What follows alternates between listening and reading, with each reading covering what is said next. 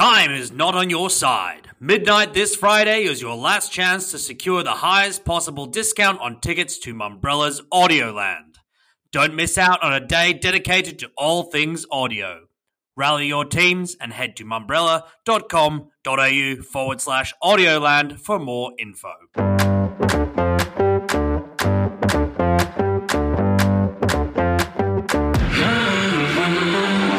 Squillace joins New Zealand indie group Attivo as its media CEO. Hardhat CEO and Mumbrella's Texas correspondent Dan Monheit checks in from South by Southwest, and a chat with Telstra CMO Brent Smart and Accenture song president / The Monkeys CEO Mark Green are all on today's Mumbrellacast lineup. Joining me to kick things off, though, is our editorial director, Damien Francis. Hey, Damo. Crispin, mate, it is good to have you back. Did you get lost? You weren't on the combo. I took a wrong turn on the way back from a Golden Plains Music Festival on Monday, and subsequently you guys had to keep the ball rolling with the evening Mumbo and just about everything else. But, you know, who better than the Mumbo team? That's right, mate. And I've just got the bill from the emergency services to have you retrieved. I'm passing that on. It's coming out of your paycheck, just so you know.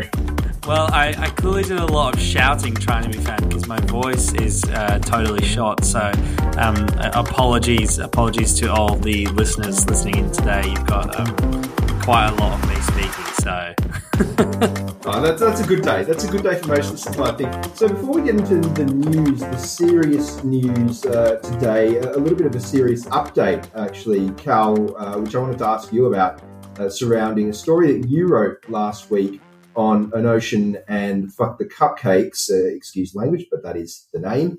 Now, for those of you that missed it, it was about the fact that Jasmine Badir, who runs Enocean, had received a death threat surrounding that campaign, and there was a lot of vile comments on campaign brief in particular.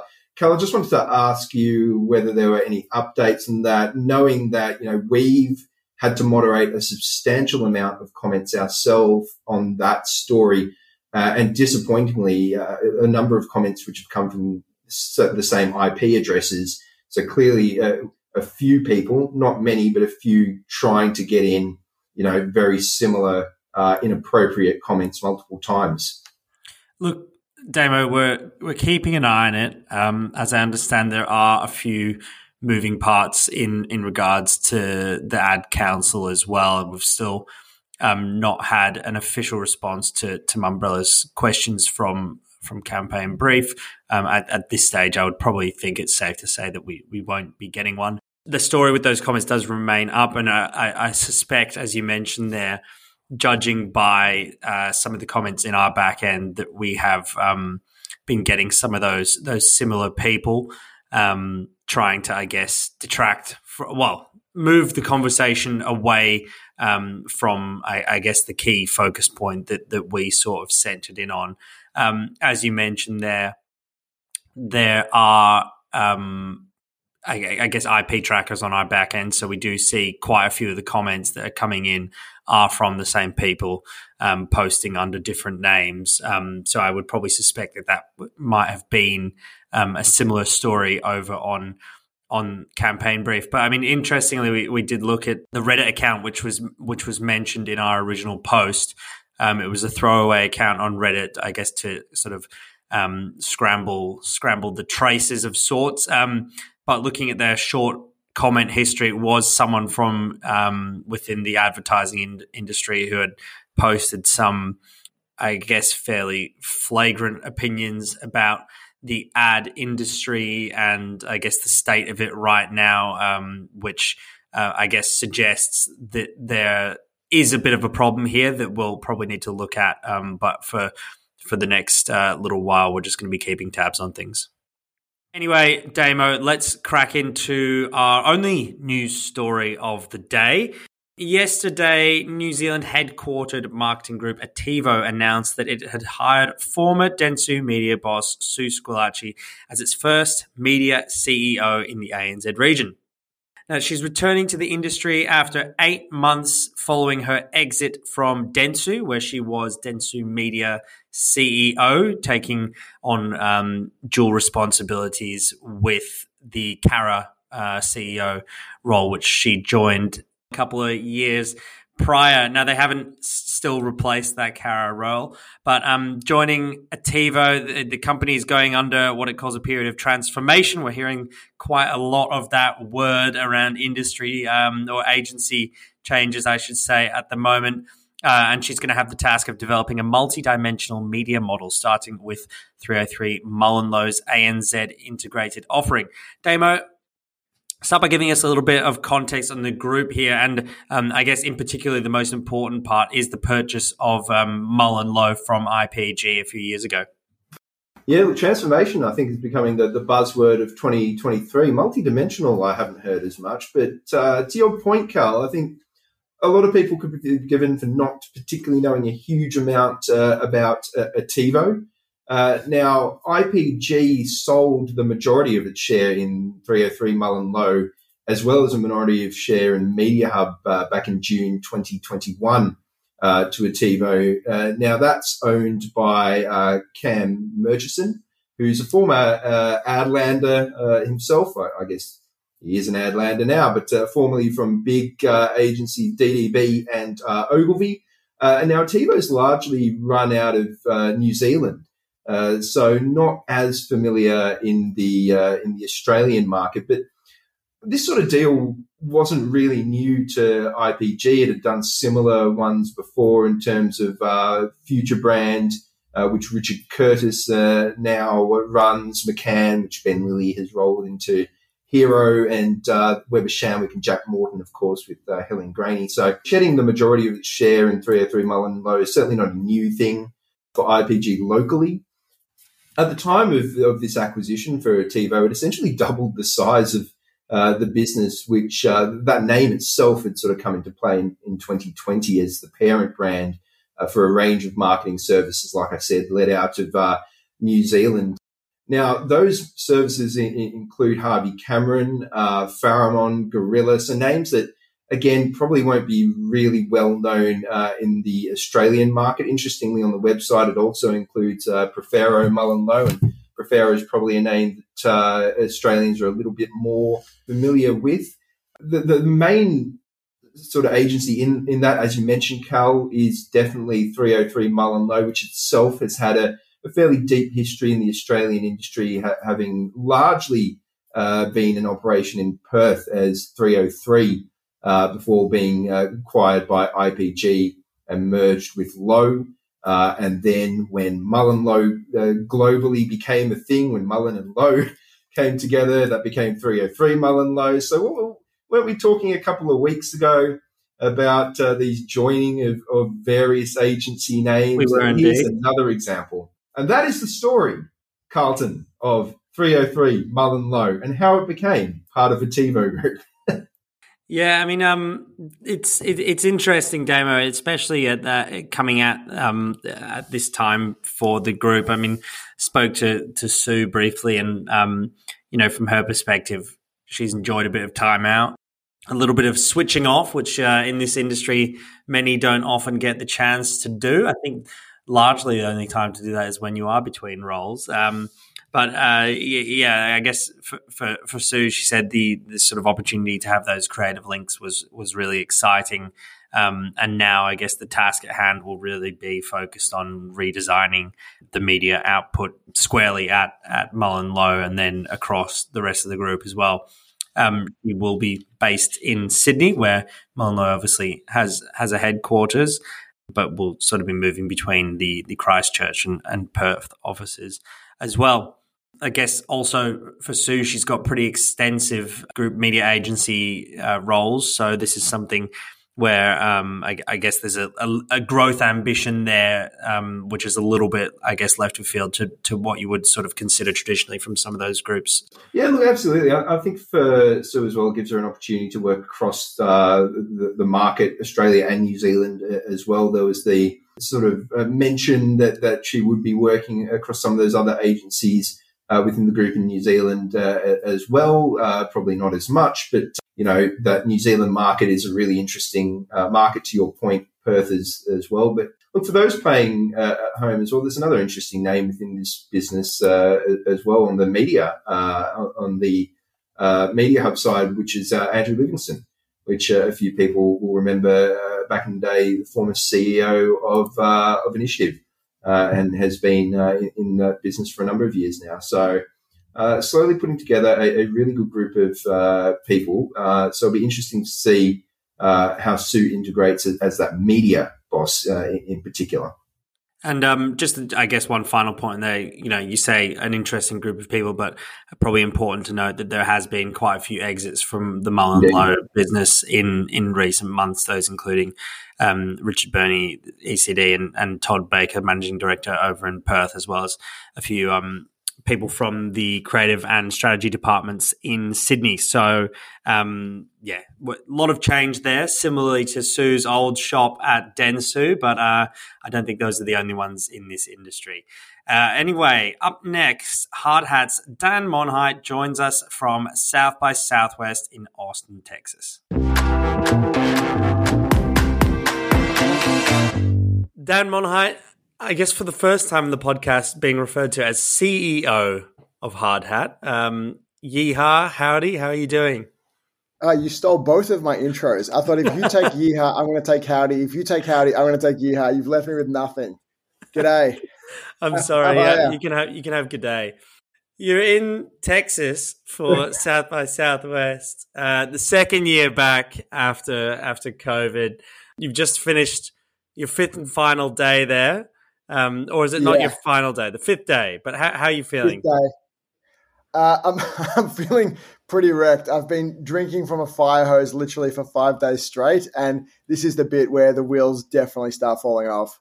Is it as big a party as last year's? We spoke on the podcast when you were there last year, and you kind of said that everyone was just sort of happy to be there after a few years of lacking in conferences. Yeah, this year it feels like it's right back to pre-COVID, full force. I think they're expecting 300,000 people across the conference and festival, all descending on Austin, which is it's not such a big city, and so it is just it's wild. And by day 5 of interactive, you have all of the people from music rolling through as well. So all the crazy outfits and old rockers and people just here to have a great time. It's electric. You said last year that everyone sort of had to have a mention of the metaverse in one way or another in their presentations. What are some of the big themes this year? I presume AI would be up there. What are we talking? Yeah, so it's definitely nice to notice the absence of things. So you learn a lot by what's not here. So there was still plenty of metaverse talk, but not on the main stages. It was all sort of on the side stages and side events. And I guess just for context for people that haven't been here before, across the 5 days, there are hundreds and hundreds of sessions in 4 hotels and dozens of other venues. So there's heaps of stuff to go to. So the metaverse stuff has moved off the main stages into kind of the side acts. There was almost nothing on crypto or NFTs, which was kind of nice. AI got a lot of attention, as you can imagine. They opened the conference. I think the second speaker on the first day in the main hall was Greg Brockman, who's co-founder of OpenAI or ChatGPT. And yeah, AI really did infiltrate at least 50% of the presentations that I went to in some manner or form.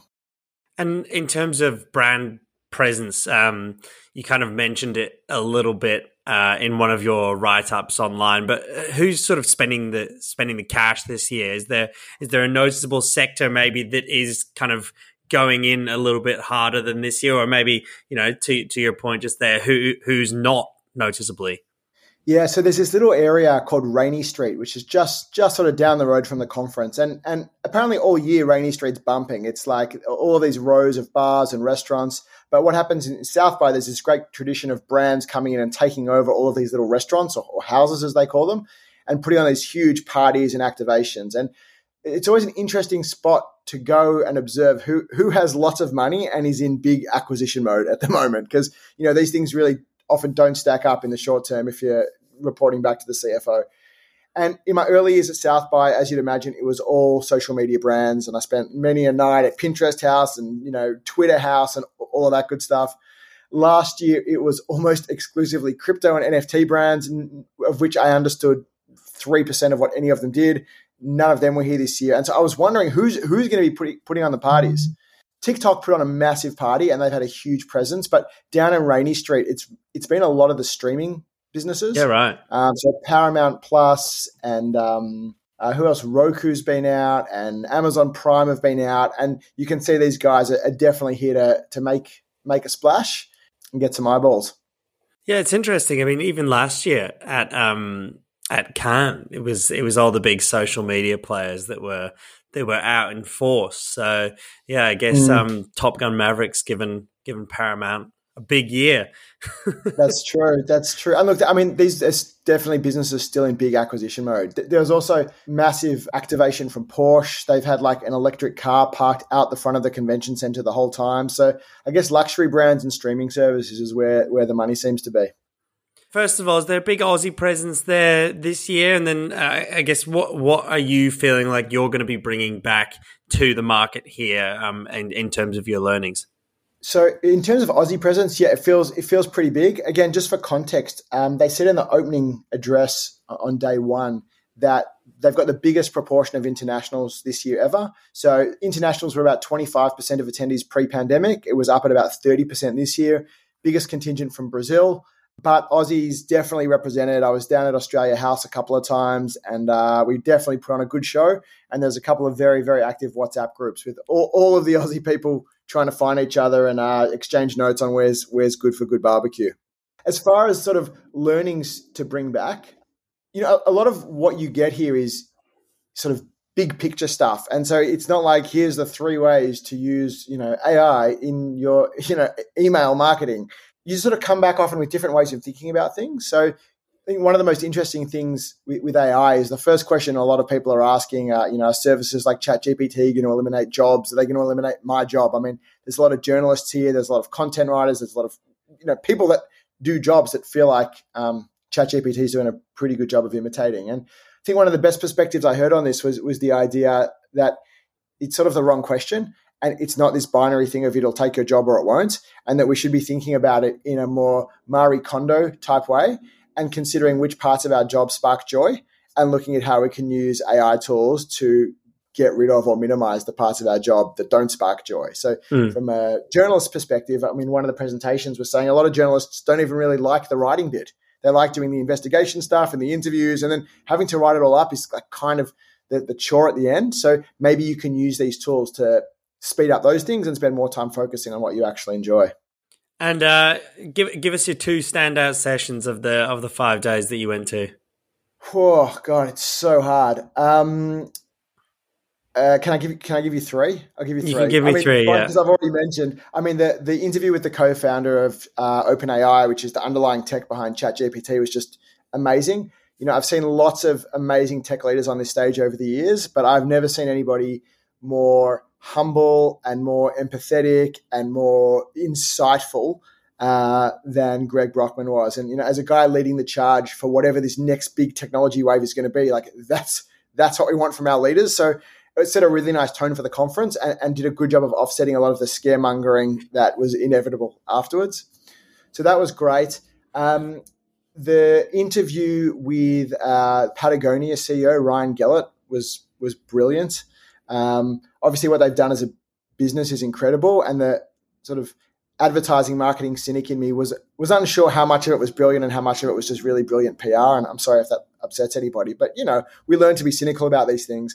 And within 5 minutes on stage, it was just so evident that they are the real deal. They are such an exciting business. They are redefining what it means to be a business that chases profit at the same time as it chases goals for the planet. And I mean, he literally just spoke in tweetables. I feel like I wrote down everything he said, and just little throwaway lines like, you know, when you buy something, think about yourself as an owner, not as a consumer. You know, it's such a small thing, but you just see how these small shifts can completely change your perspective on consumerism. So he was brilliant. And the third one, I went to a brilliant session at Australia House. So Australia House was an activation actually down in Rainy Street. And they had the draw card for me was Paddy Mills, so I'm a big fan. I sort of had to had to hide behind saying to him when I met him that my son's a really big fan, so can I please have a photo for him? But Paddy, if you're listening, it was all for me. Can you sign this? What's your son's name? It's Dan. Everything. Yeah. My son has the same name as I do. So we were down at this session, and so it was Paddy Mills. It was this culinary superstar, Nornie Barrow. I think I said her name right. She's Indigenous chef, got a restaurant at Fed Square in Melbourne. And it was two of the guys from King Stingray who were just brilliant. And I've learned to be pretty wary of panel sessions in all of my time here. But this was just incredible. Just hearing each of them talk about their deep connection to Australia and their experience taking their culture to the world.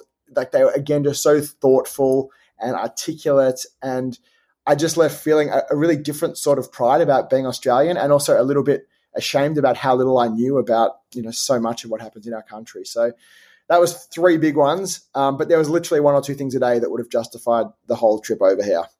Well, I guess that explains why you're fully decked out in Patagonia gear now. So, I was so inspired that I was like, I want to go buy some Patagonia gear, but they don't want me to buy stuff that I don't need. So I'm going to support them by not buying anything until I need to buy something, and then I will go and buy something. Well, for the listeners, Dan isn't actually wearing any Patagonia gear. But Dan, it's been great to have you check in from South by Southwest. Let's make it a yearly thing. Love to. Great chatting, Callum. See you, mate. See ya. Coming up after the break, Telstra's Brent Smart and the Monkeys' Mark Green chat about all things Telstra and creative and economic outlooks. Chief Marketing Officer at Telstra, Brent Smart, and President for ANZ Accenture Song and CEO of the Monkeys, Mark Green. Welcome to you both. G'day. Thank you, Callum. How's things down in Melbourne? Things are fantastic in Melbourne. The sun is shining, as it looks like it is over in Auckland. And Brent, you've got the blinds closed, so let's start with you, Brent. You're 6 months into the new gig at Telstra. Start us off. How are things going? How does it compare to, I guess, your preconceptions of how it might be? Yeah, thanks for having me, Callum. It's big. I guess I always knew it was going to be big, but once you're sort of in it, it certainly is impressive, the scale of Telstra. But the thing that I find most impressive is, for a company so big, is how quick Telstra moves. So, Telstra's bought into the whole agile way of working, and it means that despite it being massive, we're able to actually move really quickly. And already, sort of 6 months in, I'm sort of amazed actually that I've been able to get 3 pieces of work to market this quickly. Yeah, and so it's so far so good. I'm really enjoying it. The culture there is great, full of really smart people, and the business has got some great momentum right now. So it's a really good time to be there. We'll get into some of that work in a little bit, because we have a new piece that's come out this week. But what sort of prompted that move? 5 years at IAG. Did you feel like it was time to move on? You didn't want to be seen as the insurance guy? There's a bit of that. I never sort of set out to work in insurance. I fell into it. But look, I had a great time at IAG. I really, really enjoyed it there. I had a fantastic boss.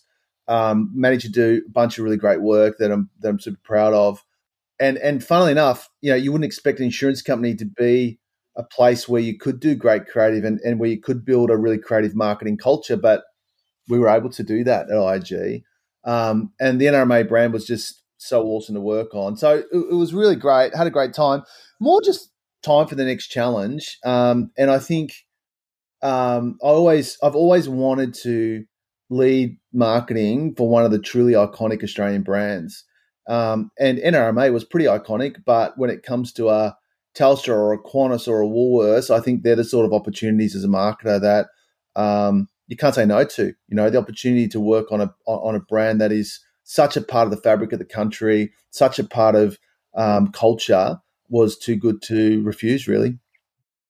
And now, Mark, you're obviously here as well. You've got that working relationship with Brent, already. What's that like, having a new CMO come in, but one that you do have such an existing relationship with, and to Brent's point there, that relationship which you have created and sort of stewarded that brand over the last few years as well. Yeah, look, I mean, we've worked with Telstra, I think, for 14 years now, and we've spent a lot of time together, Brent and I, over the years. In fact, we've known each other most of our careers. And look, I think for us, it's as Brent said before, we're lucky to be able to work with such an iconic brand. And for us, and Brent will support this, like we always try and give a client what we think they need and not always just do what they want, and have that kind of fresh debate every time we come into contact, just to get to the right work for the right brand. And, that's always been the case with Telstra. It was the case when we came together on NRMA at IAG as well. And yeah, we're looking forward to kind of, having long conversations, sometimes heated, sometimes fun, but in the pursuit of doing great work together. And we've done it historically, and we're already starting to do that at Telstra. So look, this is a challenge that we're both familiar with, and I think for us it's all about doing better work every time you get a brief, and whatever brief is in front of you, trying to hit it out of the park and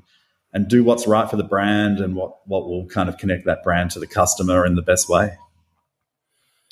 And I'm sure we'll get into what you see as the main things on your agenda at Telstra, Brent. But kind of to your point there, Mark, about delivering not just what the client wants, but what it needs. What do you sort of see as top of the billing for what Telstra really needs right now? Obviously, it's a brand that is the leader in its category right now. Some might say that its main competitor is still walking with a little bit of a limp, but how do you sort of capitalize on that? Look, I think it's, the Telstra brand connects with so many Australians. And for us, it's trying to find, the best insight and the best truth to connect the brand with the audience. And, we're seeing with the Telstra brand, when you make such an impact, the Telstra Australia is Why campaign did that. And now I think with the work that we're doing with Brent across security, KO and fixed, we've got the opportunity to talk to everybody in a really unique way. And we're starting to discover just a really interesting voice for the brand. And it's resonating, and I think it will have great impact. So, look, I think in terms of the priorities for the Telstra brand, I think it really is trying to find just new and interesting ways to keep it top of mind and present in Australian culture. And what about you on that, Brent? Obviously, as I said, market leader, things are looking pretty strong at the moment. What's sort of the goal with the output at the moment?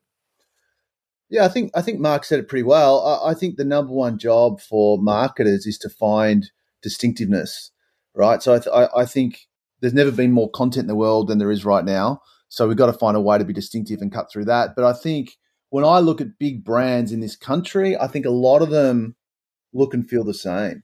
And I think I'm always trying to find a distinctive way of speaking, distinctive way of going to market, so that we can really stand apart from other big brands in this country. It's not for me just about being distinctive and cutting through our own category, but really being a leading brand in Australia and in Australian culture. And I think that's the job. And the great thing is when you're working on a brand like Telstra, I mean, we've got 100% awareness. As you said, we are a market leader. So there is a fantastic opportunity, I think, to, think about how the brand can evolve in terms of personality and tone of voice. And ultimately, I think, we want Telstra to be, a really likable, really approachable big brand. And that's sometimes challenging when you're a really big brand. So I think we're trying to bring that to the personality. And you see that coming through the work that we're doing at the moment. Was that, I guess, one of the things for you that you wanted and needed assurances that you were going to kind of have that license to come across and continue making really creatively driven work? Well, you never get assurances when you take a CMO job. I think what you're trying to do is when you are meeting the leadership of the company, you're trying to get a sense for their vision and their ambition and seeing whether it aligns with yours. And I certainly felt with everyone I met at leadership at Telstra that there was a real desire for growth. There was and if you want to grow, then you need creativity. You know, it's been proven time and time again that the more creative you are, the more effective you are. And so really, when you're working for a company that wants to grow, I think there's a fantastic opportunity for any CMO to step into that opportunity and use creativity to make their marketing more effective and indeed to drive growth for the company. And I certainly felt that with all the leadership I met at Telstra, and I'm certainly feeling it every day working there. There's an absolute desire to do work that is going to grow the business and ultimately, be one of Australia's favourite brands. I mean, that's really what we want to do. Yeah, look, and there's no surprise that great CMOs and great agencies get to great work, right? It's not by chance. And I think if you look at Brent's history, he's always been associated with great creative work that has an impact in the market. And I think if you've got that ambition, it comes through wherever you are. And I think what we're seeing with Brent Start at Telstra, he's bringing that to the team, and I think he's building on some great work that his predecessors have done, but also adding his particular kind of style to the relationship as well. And we love that kind of ambition, and we want to match it and beat it. So look, there's some good work happening already, and we'll continue to get stronger. And just on that, just to build on that, I don't want to do great work. It's not an ego thing or a vanity thing. It's absolutely a commercial decision because, again, I believe that highly creative work is more effective, but it's been proven time and time again. So it's really a commercial decision to do great work, and that's why I'm so focused on it, and why I think it's so critical to what we do as marketers. What's that like? I guess as a CMO, Brent, when you're coming in and your predecessor, sort of as you mentioned, it's still in the building, or I don't know physically if you're in the same building as Jeremy now. You obviously want to continue the progression and the momentum that the brand has got, but also I guess you're brought in because of your credentials. So what's that like for you, and how do you approach that? Well, it's been great. So Jeremy and I are on the same leadership team, and Jeremy has just been incredible in terms of onboarding me, supporting me. He built a great team. And as Mark said, the work they did with Australia's Why has provided this incredible brand foundation where the brand's really strong. All the brand health measures are looking really good. So for me, that's an opportunity to build on that and sort of stretch from that to sort of, do work that adds even more personality and distinctiveness to the brand. So it's been great, and Jeremy, has become a good mate, and so far so good. I really enjoy working with him, and also I think how great for me that I've got a marketer running our whole digital channel, someone who gets brand, who gets ideas, who gets creativity. So I think the opportunity to partner with Jeremy on some of that stuff is super exciting. Mark, let's talk about some of the new work now, which you alluded to earlier. Maybe we'll go with the most recent piece, More Reliable Than Family. Can you talk us through that one a little bit in the platform there? I know we sort of spoke on air about how you were saying you relate to that one in particular. Well, my kids might relate to it actually, but I think look, it's a nice way of talking about reliability, and something that most Australians would be familiar with. We're not all perfect. We have moments where you might forget the time that you've got to pick your son up at football training, and you've never done that, have you, Greg? Fighting traffic and everything else in your way to try and get somewhere on time. And look, I think the latest work is just really a beautiful piece of film which has been brought to life with great talented directors and agency folk and client alike. And, that builds on, probably the blockbuster spot that Smarty came out of the blocks with for security, which, juxtapose the kind of a high intensity security operation with trying to protect the family, on their day-to-day activities. And then KO is a bit of comedy, bit slice of life, bit kind of warped, but fun football comedy, which I think is resonating really well. A particularly shout out to the AFL spot. I've got a 14-year-old son whose voice breaks every now and then whilst he's yelling at the screen in support of Hawthorn or Manchester United. He'll hate me for saying that in public, but Tim Bullock, the director, also has a similar situation back at home. So some really, really fun work, and it's great to kind of, there's quite a variety there as well, from more blockbuster to kind of slice of life to a nicely observed human truth. So. 3 pieces of work that will really stand out and hopefully do the job of, driving the right results for the Telstra brand. And, that's what we've seen over the years that we've worked on it. And, we're building on that foundation.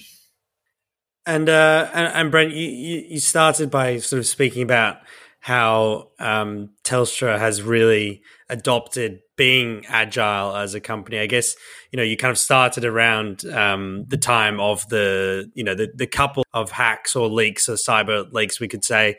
What was that like for you? Sort of, I guess, obviously you had a clear topic or something to tackle coming in right out of the blocks, and then obviously turning that around into what we then saw with that, I guess, as Mark described, a blockbuster piece. Yeah, I think it happened. I think it was about day 6 for me at Telstra. When the Optus breach happened. I mean, my first observation was just how impressed I was with our cybersecurity team and all the work they were doing to make sure that we could be as secure as possible. Now, you can never be 100% certain, but our cybersecurity team just did a huge amount of work to sort of make sure we could be as safe as possible. And I really wanted to do something to celebrate that incredible work that we do, because I think what's interesting when something like that happens is that suddenly, what could be perceived as a weakness, big, boring, established Telstra, can suddenly be an incredible strength, which is that's actually safe Telstra.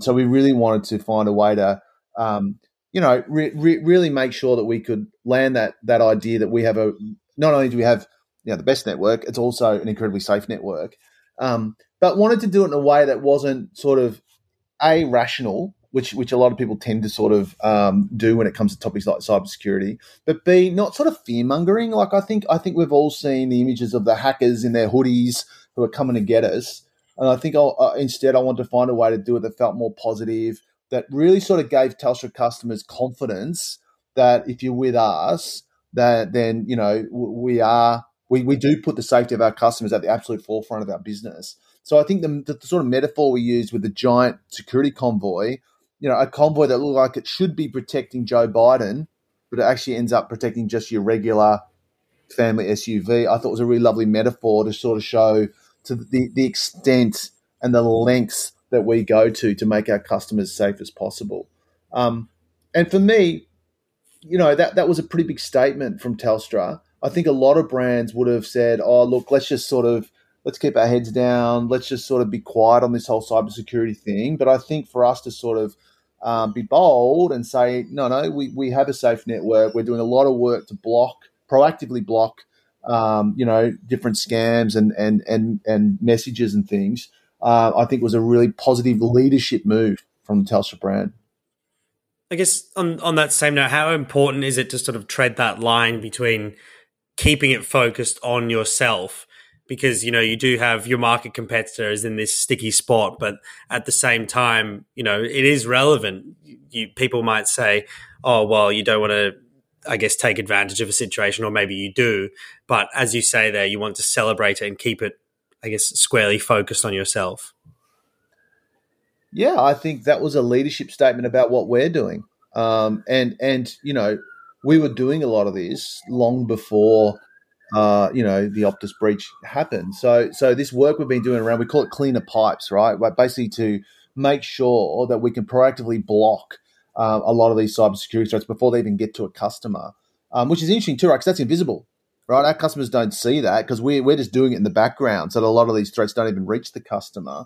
So this is work we've been doing at Telstra for quite a long time, and we've been really investing in, and we think it's really important. So for me, it was more about a leadership position on what we're doing as opposed to what our competitors are up to.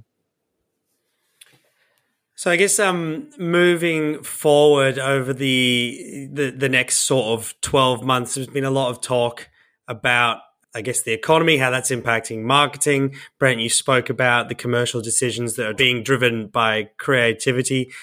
Telstra doesn't look like it's slowing down on its output. How do you sort of both see the next 12 months? Mark, we might start with you.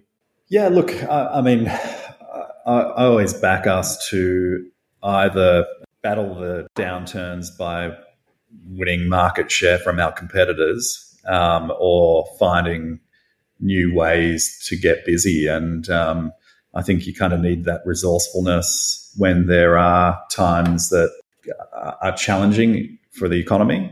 We've been through a few, and in each instance we've not only survived but thrived. So during the GFC we grew significantly, and similarly through COVID. And look, I think the best clients and the best agencies recognise that the value of what we do in connecting customers with new opportunities, it's as important during a crisis or a pandemic as it is in good times. So look, I will always take on the challenge with optimism, and that's how we're looking at the next 18 months as well. Well said, Greenie, as always. I think that and I agree totally, right? But I think one thing I don't think we talk enough about as marketers is the power of brand to drive price premium.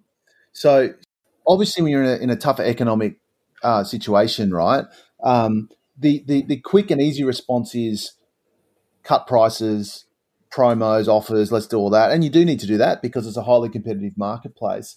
But I think what the great brands are able to do is they're able to maintain a premium position in the marketplace, even though we're at a time when customers are incredibly value conscious. That's what the great brands can do.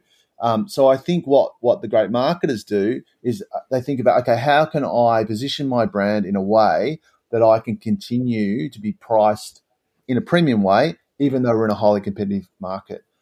So that's the challenge that I think is really interesting, and certainly one that we need to be thinking about at Telstra, because we are the premium brand in the marketplace. I think the other thing too is the importance to keep investing in brand.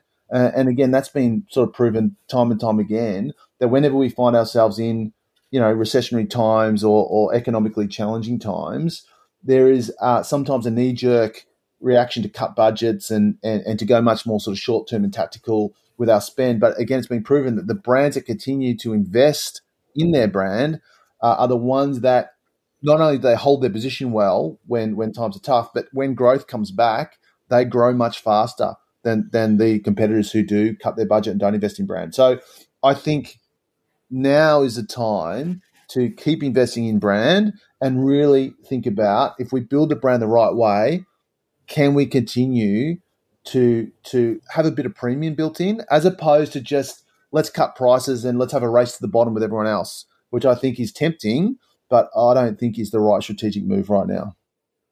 Mark, is that nice to hear from one of your biggest clients? It is, absolutely. It's look, Telstra has been such an important part of our business for so long, and we've been through some of those leaner moments over the 14 years we've been together. So look, Telstra has always been committed to kind of building its brands and staying the course during challenging times. So I think, we're probably looking to see how the messages and the products and services we promote evolve over that time to make sure that we're delivering, kind of the right moments for the brand and the customer in the context of the economy and where things are at for Australian households. So it's going to be an interesting 12 months ahead. But you've just got to get hungry and smart about how you take it on and have the right sort of conversations and pivot. I'll throw that word out there. It's a bit of a cliche, but it's sort of true sometimes. You can't always. You're so Accenture these days, Greeny. Yeah.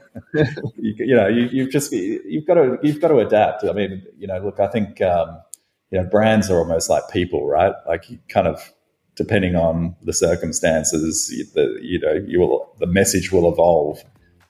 So I think that's what we're kind of probably staring at the moment. Well, look, it's been fantastic having you both join me. I appreciate you taking the time, and best of luck for the relationship continuing to evolve together. Cheers, Callum. Thanks, Callum. All the best.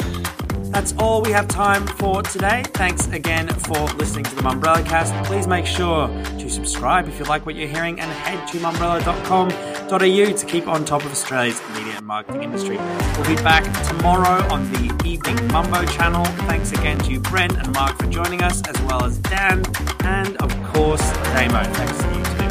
Thanks, Cal, and hopefully we don't get lost and we might see you on the Evening Mumbo tomorrow. See you then.